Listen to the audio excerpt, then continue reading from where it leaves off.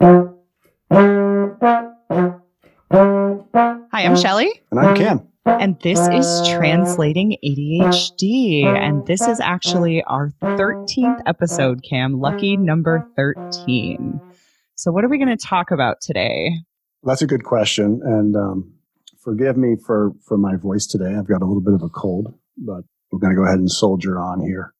Last week, we talked about the lunch counter, right? Our cause and effect model, and getting up to that lunch counter and reframing, right? So, and the power of language there. So we did say that we were going to follow up with some of our own experiences, kind of run through that process of reframing. And I think that's a really good thing to look at today. There were two other things that came up, though, in the time being. So one was, and this is fascinating because it kind of, I first thought, oh, let's just go ahead and pick something, Cam, and go forward. But then I thought, oh, what a great little opportunity to kind of delve into Cam's ADHD brain. Because these three things came out like gangbusters, right? And one in particular, like it was a super strong signal. And I really had this desire to talk about that, like to take the thing we've been talking about and set it aside, right? And almost leave it like an incompletion. And it goes back to this whole dilemma around why we don't do what we know we ought to do, right? There's a lot of reasons for that. One is we have competing priorities, and a new shiny object comes in and it's just so compelling. And the one that was compelling for me was really digging into time and around this question of how does time come into consideration with respect to that question of why we don't do what we know we ought to do. And I started making notes, Shelley, and I was like, and I just abandoned our other topic, but I realized, wait a sec, here's a great opportunity to see this sort of the challenge of ADHD, because so often it's interpreted or it's shown as this sort of one-dimensional thing, right? It's the squirrel that forgets where they put their nuts. Right? It's not that at all. It's the brain is a very complicated mechanism and organism, and attention is a fascinating concept. So here's the thing: I've recognized that that time topic, we're going to go ahead and put that to the side. I got exhaled, right? Recognizing we've got hundreds of podcasts. We've got lots of time. Time is our ally here, and that we can put the topic of time, punt that down the road, right? So that's what I did, number one. So now I'm left with two topics. The second topic, or the third topic, was really recognizing the fact that we are at number 13. And that you, the listener, have been listening with us for 13 episodes now. And some of you, as you've said in some of the social media commentary, is that you've listened more than once, right? It's dense material and you've had to listen 2 or 3 times. So the fact that you're still with us on this journey, that's worth taking a moment to acknowledge. And so I do want to do that first. And then we're going to get into, pick up our story from last week around how we work with that lunch counter and that metaphor and moving from effect to cause. All right. How's that sound? Sounds good to me. And yeah, listeners, especially those of you that have been with us since the beginning or who have listened to most of our episodes, thanks for sticking with us, and kudos to you for sticking with us, because we recognize that this is not easy listening, right? Same as the work that we do with our clients. Coaching is not easy work. But if you hang in there, you will start to notice a difference as you take what makes sense to you and start to implement it for yourselves. Right. And so to piggyback on what you were saying there, Shelley, it's no small feat to stay with something, right? The novelty of this is worn off. And the fact that you're with us on the 13th episode, many people come and they're looking for a quick fix. They're looking for that tool, that strategy. And we're not giving that to you necessarily, right? We're building something very slowly here, deliberately, and appreciating process. So the fact that you're here, kudos to you and congratulations. But also, I like to say this to my clients is when they're hanging in with something and staying with it, they're actually overcoming their own ADHD, right? Because ADHD disrupts that ability to stay to a completion point, to engage and continue to engage and to pick that project back up. So the fact that you're coming back every week and picking this up, you're staying with this, that you're overcoming your own ADHD. Yeah. So a couple questions I want to leave you with, right? Just to a couple questions to stew on or simmer, right? If you have a piece of paper, jot these down. Right? And these are kind of coaching questions based in curiosity. What Shelley and I are interested in is, so now that you've been with us for 13 episodes, what are you aware of?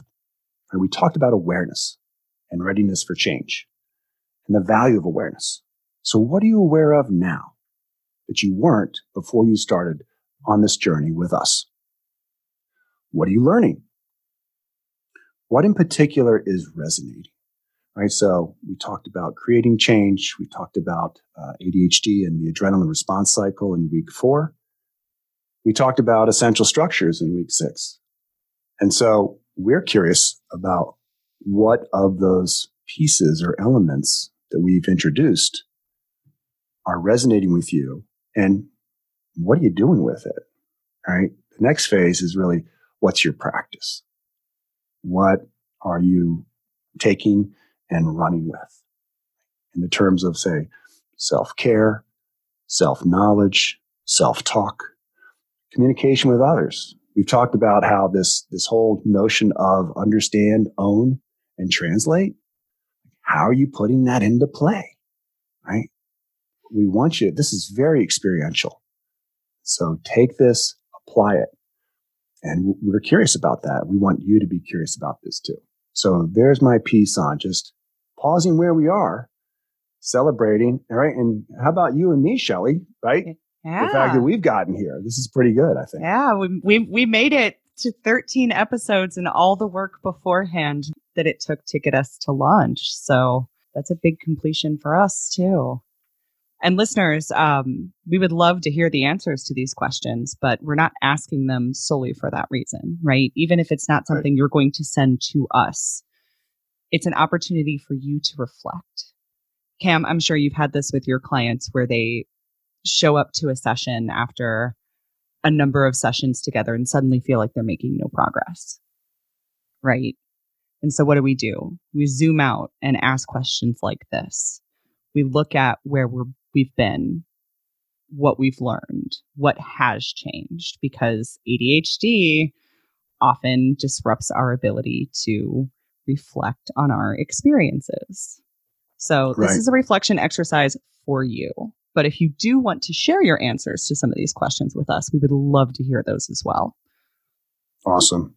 Yeah, I liken it to kind of orienting ourselves, right? Reorienting, get a sense of where we are and where we headed. That back to the week that we talked about journey thinking, right? Where are you on your journey?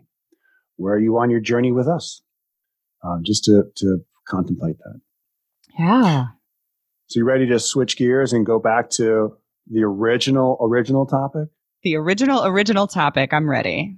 Okay. So last episode 12, we spoke about the lunch counter and doing good lunch counter work, right? The power of story, the power of narrative, self-talk, and starting to reframe that language. And that's a really good first step to getting out of those sticky, dark areas down in the deep chasms of affect. We named a couple of those places too, right? Like Comparison Canyon. What was adrenaline? Adrenaline, I'd have to go look at my picture, but I can't remember. But, I'm sorry. Addiction Alley. There we go. Just remembered that. So what we're going to do is run a couple of examples of our own experiences through this process. Recent examples at that. We alluded to these in our last episode. So Cam, do you want me to set mine up first? Sure. Let's do yours and then we'll do mine. and we can kind of run it through this cause and effect metaphor, utilizing the lunch counter, and also our own process of this understand, own, and translate. So yeah. And I think you can do kind of a quick overview because you shared a fair amount of this last time, right? In the sense of you were in traffic and you were headed and your GPS took you to Actually, I didn't share any of this the last time. I shared it with you. So I got it. There we go. Dynamic attention system. So thank you very much. Go ahead. Share away. Okay. So I was on my way to a networking group that my business partner and I sponsor. And the thing about this particular meeting is it was actually the last one ever because we've decided to step away from this, right? So a farewell, getting to see everybody one last time. I wanted to make sure I was there. And because of where I live, there are multiple ways to get there depending upon traffic. So I pull up GPS and I get in my car and it's taken me kind of a hinky route, but traffic's kind of hinky that day anyway, so I don't think anything of it until it tells me I've arrived. And I'm nowhere near where I should be. Well, I mapped to the wrong location. So now I am 20 minutes late. Yeah, my question is how wrong? Like how far away were you from the original destination? 20 minutes. Don't ask me what that is in miles. I couldn't tell you. But was it in the sort of the general direction? It was in the general direction. Okay, good. Let's get. Yeah, good. I wasn't going like completely the opposite direction. All right, good. It was a hinky route, but it was in the general direction, so I thought it was all right. So yeah, and what is hinky a Midwestern term? I don't know. Is it? I'm just fascinated with hinky. So, but it's good. We'll go with hinky. I feel like I get asked that about a lot of my words, so I don't know. I guess we have our own vernacular here in the Midwest. Okay. So I've gone from being right on time to a little early to about 20 minutes late. So I think, okay, no big deal. You did an ADHD. You didn't pay enough attention on your way out the door because I didn't give myself enough time to get out the door. But it's okay. Just remap and go there and be late, right? So I mapped the correct destination, which is in a very busy shopping district. And it was a really nice day this particular Friday. And it was one of the last Fridays before Christmas. Well, I get to the correct location and there is nowhere to park anywhere in the area. And I'm now stuck in shopping traffic. Circling pre-Christmas. Yeah. Yeah. On a nice day. And I don't know about you, Cam, but in St. Louis in winter, when we get an actual nice day, people's brains just turn off and nobody remembers how to drive.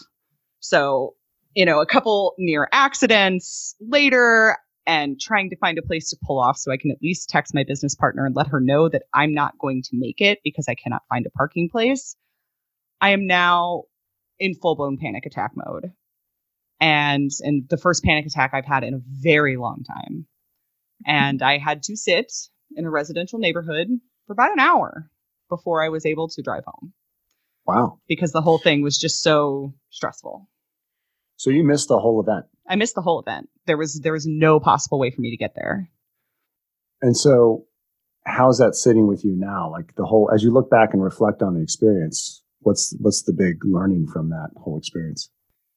So what I think is interesting is a few years ago, this would have gone very differently, meaning the repercussions would have lasted quite a bit longer, right? I reached out to my business partner while I was sitting in my car and let her know, I can't find a parking place. I'm so sorry. I feel so bad. She said, it's okay. Buy yourself some lunch on the company and go home. It's fine. Now, in a previous life, prior to becoming more aware of my own ADHD experience, I wouldn't have believed her that it was fine. Right? I would have been telling myself a completely different story. I'm a failure. I always do this. I didn't honor my obligations. People can't rely on me, right? Going down that path. This is not fair to Jen. Right. Right. This is terrible that I put this on her and that I didn't show up for her, right? But the thing is I do show up. And I know I show up, right? And I know that bullshitty voice telling me that I don't show up is lying. And I'm able to acknowledge that. So once I was able to bring my anxiety down, and that was mostly due to the traffic, by the way, that didn't even have a lot to do with missing the event, although I felt bad. It had more to do with the traffic. Once I was able to bring the symptoms of my anxiety down to a manageable level, I bought myself some lunch on the company, and I came home and I put my PJs on and I mellowed out for the rest of the day, and I just let it be okay. It's okay to mess up every once in a while, right? And it's okay to not show up occasionally, especially when you really intended to, right? So the big difference for you there was the recovery time. Exactly. Right? You said that, we've talked about the ice doors, right? The Hoth ice doors. That would have been just a great opportunity to climb into the ice cave and close the doors. Absolutely. Right. And disappear for several days. Yep. Yeah. But you didn't do that. Nope. Yeah. I didn't. So last week we talked about the power of language and reframing. And you just talked about how that voice, that critic, you could just confront it and easily and say, listen, that's not true. It's lying. Right? I do show up. Right? So that's that power of context, and not taking this one event and making that one event have meaning for everything, which I think is a very much of an ADHD thing. We hyper focus on that one event in this moment. And this is our definition of who we are. Yeah. Right? This failure, this moment. So you were able to sidestep that, step back, and reframe. And what was in addition to that, I wonder about that practice. Actually, this is what I wonder about, is the practice of how you got to that place of, I do show up. What was that practice? Because I think that's what our listeners are interested in, is how do I get to that place? How do I get to that place where Shelley is now, where I can just sort of take that, okay, here's this input. I'm not showing up right now, but I do show up. And I can let this go and move on. Well, it's kind of a two-part answer. The first part is I got better at showing up, right? And there's no way around that one. There's no way around that one. And I hate that for you, listener. I hate it for me, right? But when I was diagnosed with ADHD and I started to figure it out, I did the work. I got a coach.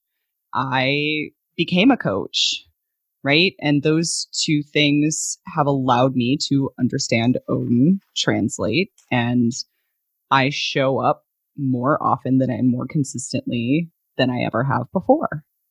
Right. Going back to episode 5 of Readiness for Change, right? The first piece of that is doing your other work, right? Strengthening your awareness. Yep. And recognizing, okay, I can't do this alone, which is another just classic ADHD challenge or kind of thinking is, I made this mess. I need to dig my way out of it. So, right, there are limits to what I can do and what I cannot do. Absolutely. Yeah. Yeah. And I lied. It's actually a 3-part answer. So part 2 is becoming more aware of my self-talk, of the narratives I'm telling myself, and becoming aware of which ones were true and needed to be paid attention to, and which ones were sort of collapsing distinctions.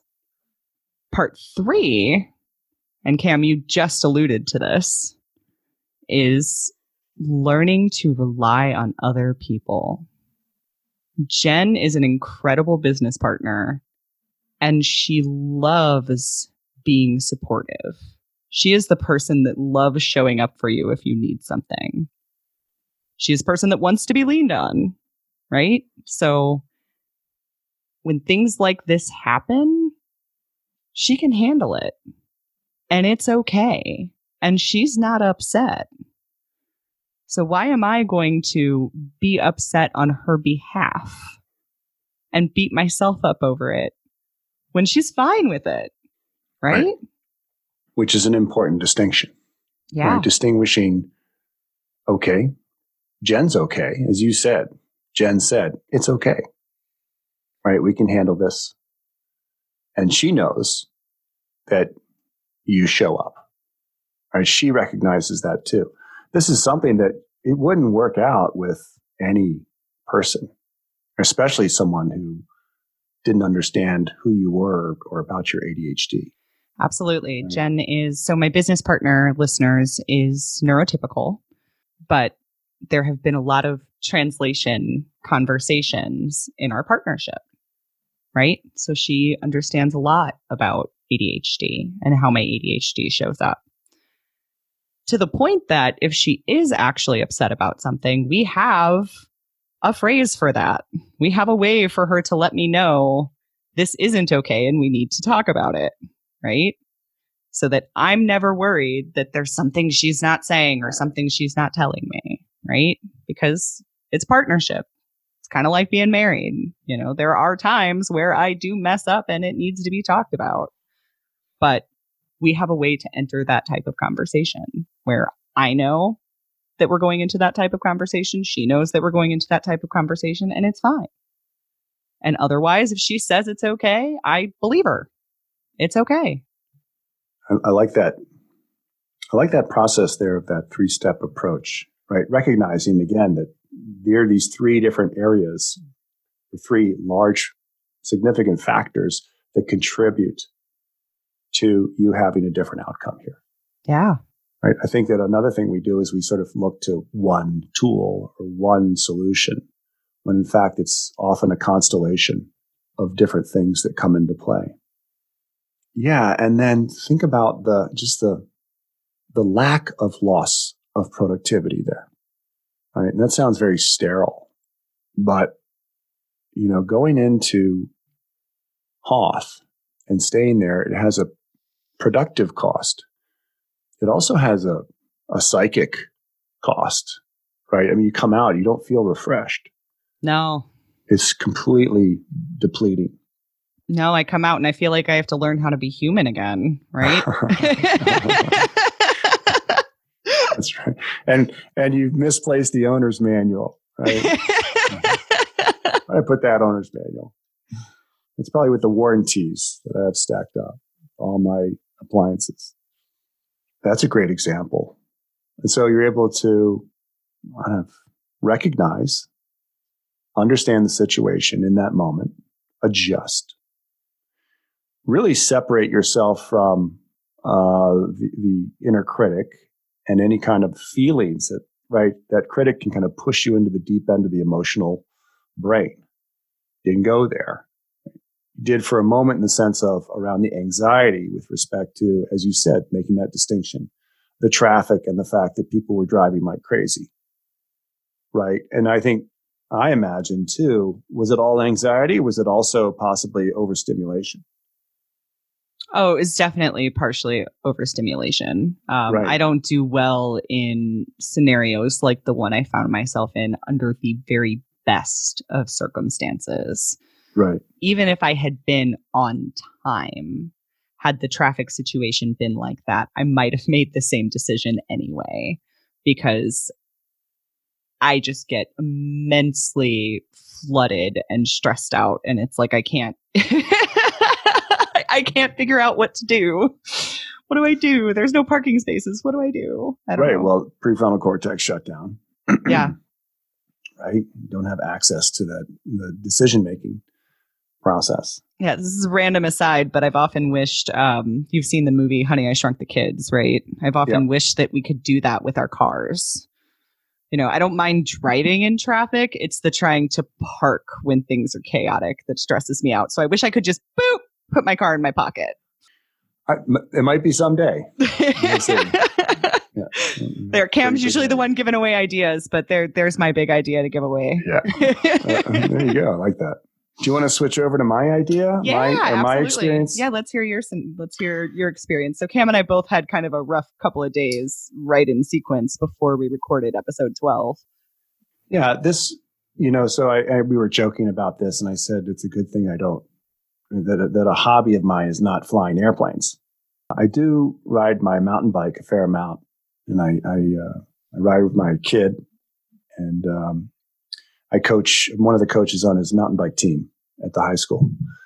So we were out riding, and before that, I was replacing a brake pad, and so bikes, like cars, have disc brakes, and they have brake pads, just like cars. And it's a real simple switch out, right? You wear down the brake pad, you switch it out. So I've done it probably 15 times. It's a very simple process. And there's a key element there, right? That there's a cotter pin, and you slide the cotter pin in. And then you go ahead and you take the tweezer pliers and bend back the cotter pin, right? At the end, so it doesn't come out. Very simple. So I get out on the trail with my son, and we're riding, and I lose my brake. And I'm riding down the hill, and it's grinding, and it's like all the hydraulic fluid went out of it, and I'm like pumping the brake, and I'm like, geez, what's going on here? Still riding down the hill. So when I finally stopped and looked down, it made no sense to me. I looked in, and it's just a mangled mess in my brakes. And I couldn't really understand what was going on. And then all of a sudden I realized, oh my God, I didn't bend the cotter pin. I didn't do the final, most important part of replacing pads on your brakes, right? Is actually bending back the cotter pin so it doesn't come out. On the first descent, the cotter pin wiggled its way out, and the brakes, right? The brake pads just failed in a most miserable way. My son had gone ahead of me, and he worked his way back slowly. And I, at first, was sort of like, what the heck, Cam? Like, still doing that stuff? Like, just for kind of a moment, like, really? But like you, it was sort of, there's a choice point. I could have gone down that road of the old path to giving a megaphone to the inner critic and letting him get up on his soapbox and give me a hard time. Right. Yeah. And I didn't. I'd sort of like, yep, there's that guy. He's there. He's not going to go away. He's going to give me a hard time, but contextualizing this in the sense that, all right, it's a $7 brake pad. I've spoiled today, right? I've spoiled the ride with my son that I cherish. But, I didn't hurt myself. I didn't hurt my bike. And I can fix this, right? This is a situation that I can fix. He went ahead and kept riding, and I walked my bike back to the car, and I could pedal it up the hill, but not down the hill, and put the bike on the rack and sat there and reflected, and went back to, instead of, again, the emotional place and the failure, really about the breakdown point, right? Of why was it that I did everything but the most critical part? Yeah. And why was it, Cam? Were you able to parse that out? Well, in previous episodes, I've talked about sort of my own awareness of my lack of completion, right? And I've solved that in the most important ways, but I still have my ADHD. I still have moments of gaps in attention, gaps in intention, and I recognize that my son and I were both sharing these needle nose pliers, and that he had taken them. I'm not going to blame him at all. But I had gone ahead and, without having it, I went ahead and threaded this cotter pin through there and left it. Got distracted by something else, and then never came back to finish the job. But this recognition of, okay, there was no mission in this critical step. And it was because, I should have threaded the cotter pin and bent it at the same time. But just, I moved it from this emotional judgment to more of this observation. Yeah, looking at the functional pieces, right? What functionally went wrong here? Right. I mean, and again, sort of like there's the functional breakdown of the brake pad, but there's also a functional breakdown in my executive function, right? Just in that moment. And it can happen in a split second, right? And I think I said, I'll come back to this. I'll just leave it here and I'll come back. And somehow I didn't come back. What I do, I didn't, really necessarily get to the bottom of it. But what I did do is go home and I had another $7, set of brake pads, put them in, and damn well, I bent the pin, right? And we're back out and we're riding again. But I think in both of these stories, it's that ability to disrupt those old narratives before they get up steam and get going, right? Being observant of the situation, recognizing as you did, you know what? I don't have to show up right now, right? For me, it's like my brakes failed, and yeah, it spoiled a good ride, but I didn't let it impact me as an individual. I like this metaphor about our sense of self. And if you think about like an important document, right? When you imagine an important document like the Declaration of Independence, right? The actual document, it's not just sitting on the counter, right? For anyone to touch or pick up. It's under glass. It's environmentally protected, right? But it's there for folks to admire, right? To appreciate, right? So people can come in and you're standing behind the velvet rope. For those of us with ADD, our sense of self is like that important document, but we make it much more accessible. We make it accessible not only to others to kind of tear at, rip at, scratch on, but also ourselves. It's sort of like the old public telephone booth phone books. I don't know if you're old enough to remember phone booths and the phone books in the phone booths. Do you? I don't know. A little past my time. I remember payphones, but phone booths really weren't a thing. Okay, payphone. Yeah, payphones. Yeah. Well, back in the day, we had these phone booths, right? This was Superman would change in back in the day. And in there were phone books that the phone company would make available. And they had a little plastic cover.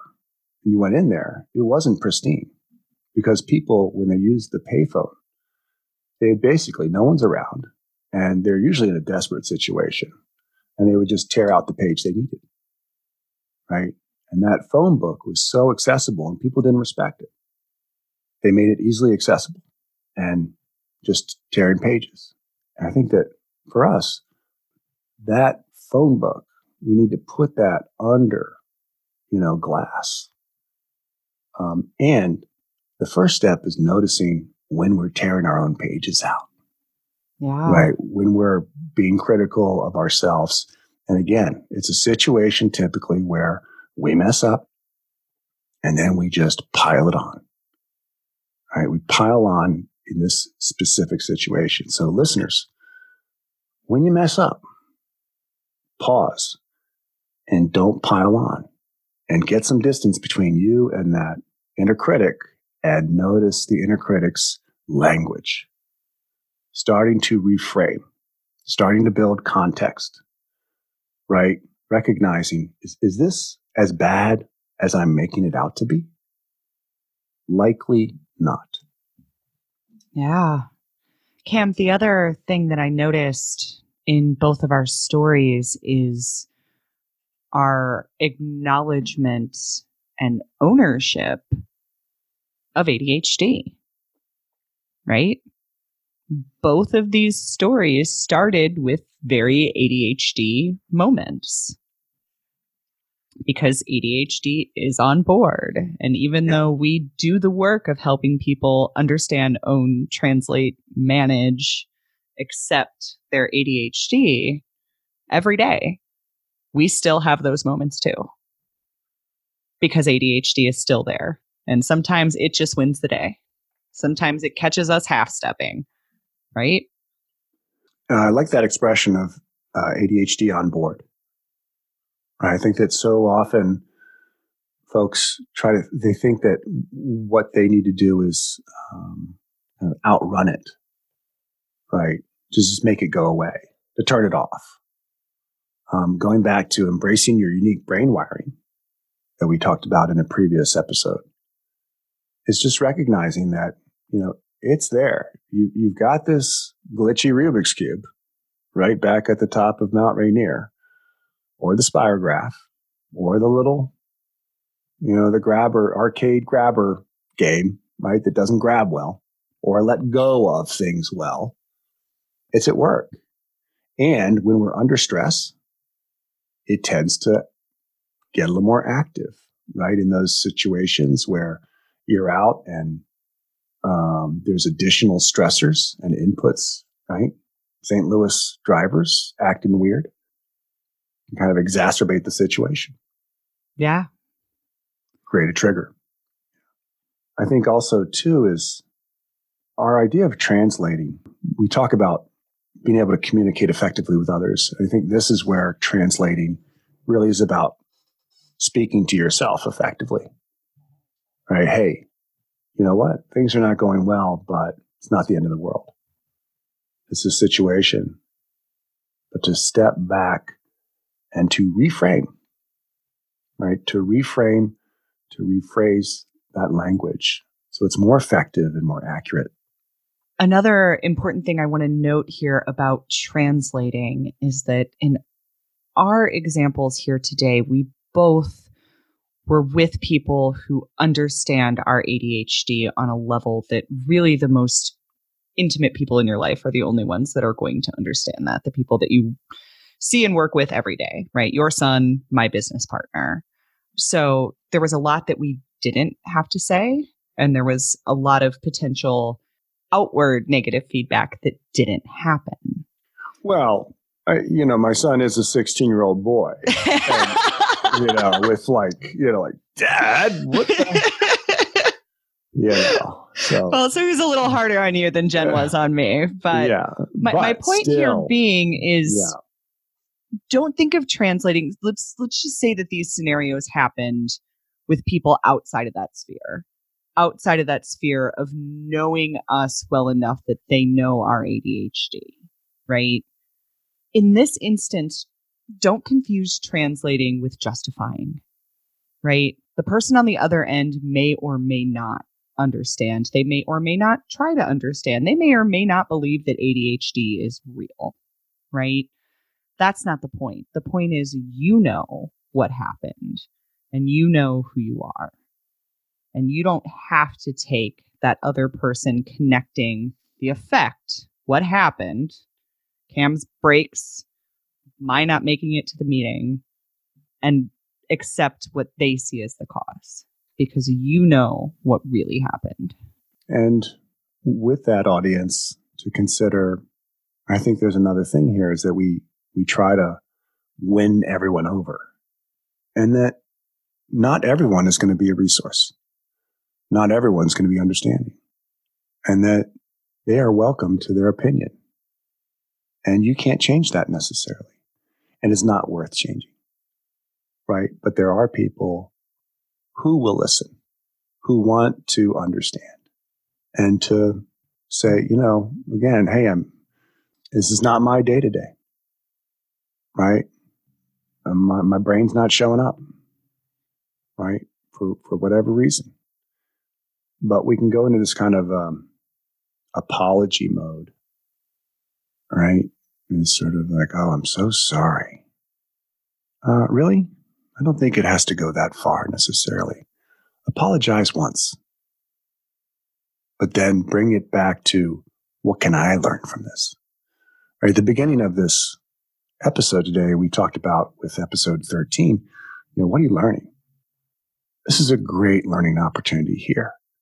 When you mess up or, make a mistake, it's like, how did the ADHD come into play here?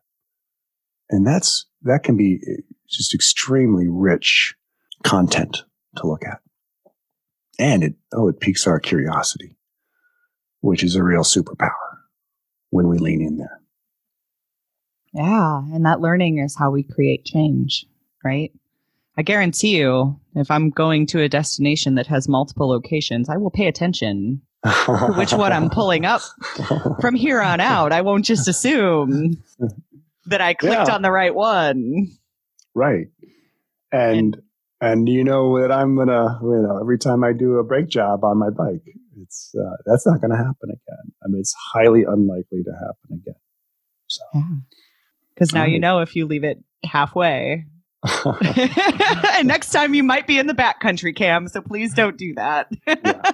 Well, it really begs this question of what is completion? To think that, understanding where we are in a process, this is part of the ADHD breakdown, is that we don't know where necessarily the destination is. And often we will finish or stop thinking we're finished when in fact we've missed a step or we haven't finished all, right? That whole idea of this whole notion of, and going back to why I don't do what I know I ought to do, right, is we will do 87% of a project, and the last 13% is so hard to finish, right? Maybe we think we're finished. Maybe we think it's too hard to finish. But it's, again, this exploration around this whole process of, what is halfway done and what is getting to a completion point. That now I know bending back the cotter pin is a real completion point. Absolutely. I think that we could do a whole episode on the topic of completion. And I know just the scenario that I would bring. Cam, you're intimately familiar with this, why I'm not yet certified as a coach. Which what? You're not? is a perfect example of that 87%. So you're about like 93% there, I think. Yeah, it's like insanely close. Yeah. And it's really silly that it's not done, but I think it would be an interesting exercise to explore why, because we do often struggle to see where completion is. And we also not just struggle to see where completion is. Sometimes we struggle to recognize smaller completions on the way to the large completion. Absolutely. So when the goal is big, sometimes we get hung up in that big completion and we can't break it down into its smaller parts. Right. Well, we'll add that topic to the time topic that I talked about at the beginning of the episode. So I think that's a good place for us to wrap up for today, especially since poor Cam, you all won't hear any of this in the episode because of the magic of editing, but he has really been powering through and stopping to have some coughing fits between his talking. So thank you, Cam, for showing up today, even when it was hard. Congratulations on that completion. Oh yeah, we got one in the can, right? There's a good completion. Thank you. Yeah, absolutely. Yeah. So if you like what we're doing here, please leave a review or rating wherever you listen to the podcast. If you have feedback for us, you can send us an email from the website translatingadhd.com or hit us up on Twitter at translatingadhd. And until next time, I'm Shelly. And I'm Cam. And this was Translating ADHD. Thanks for listening.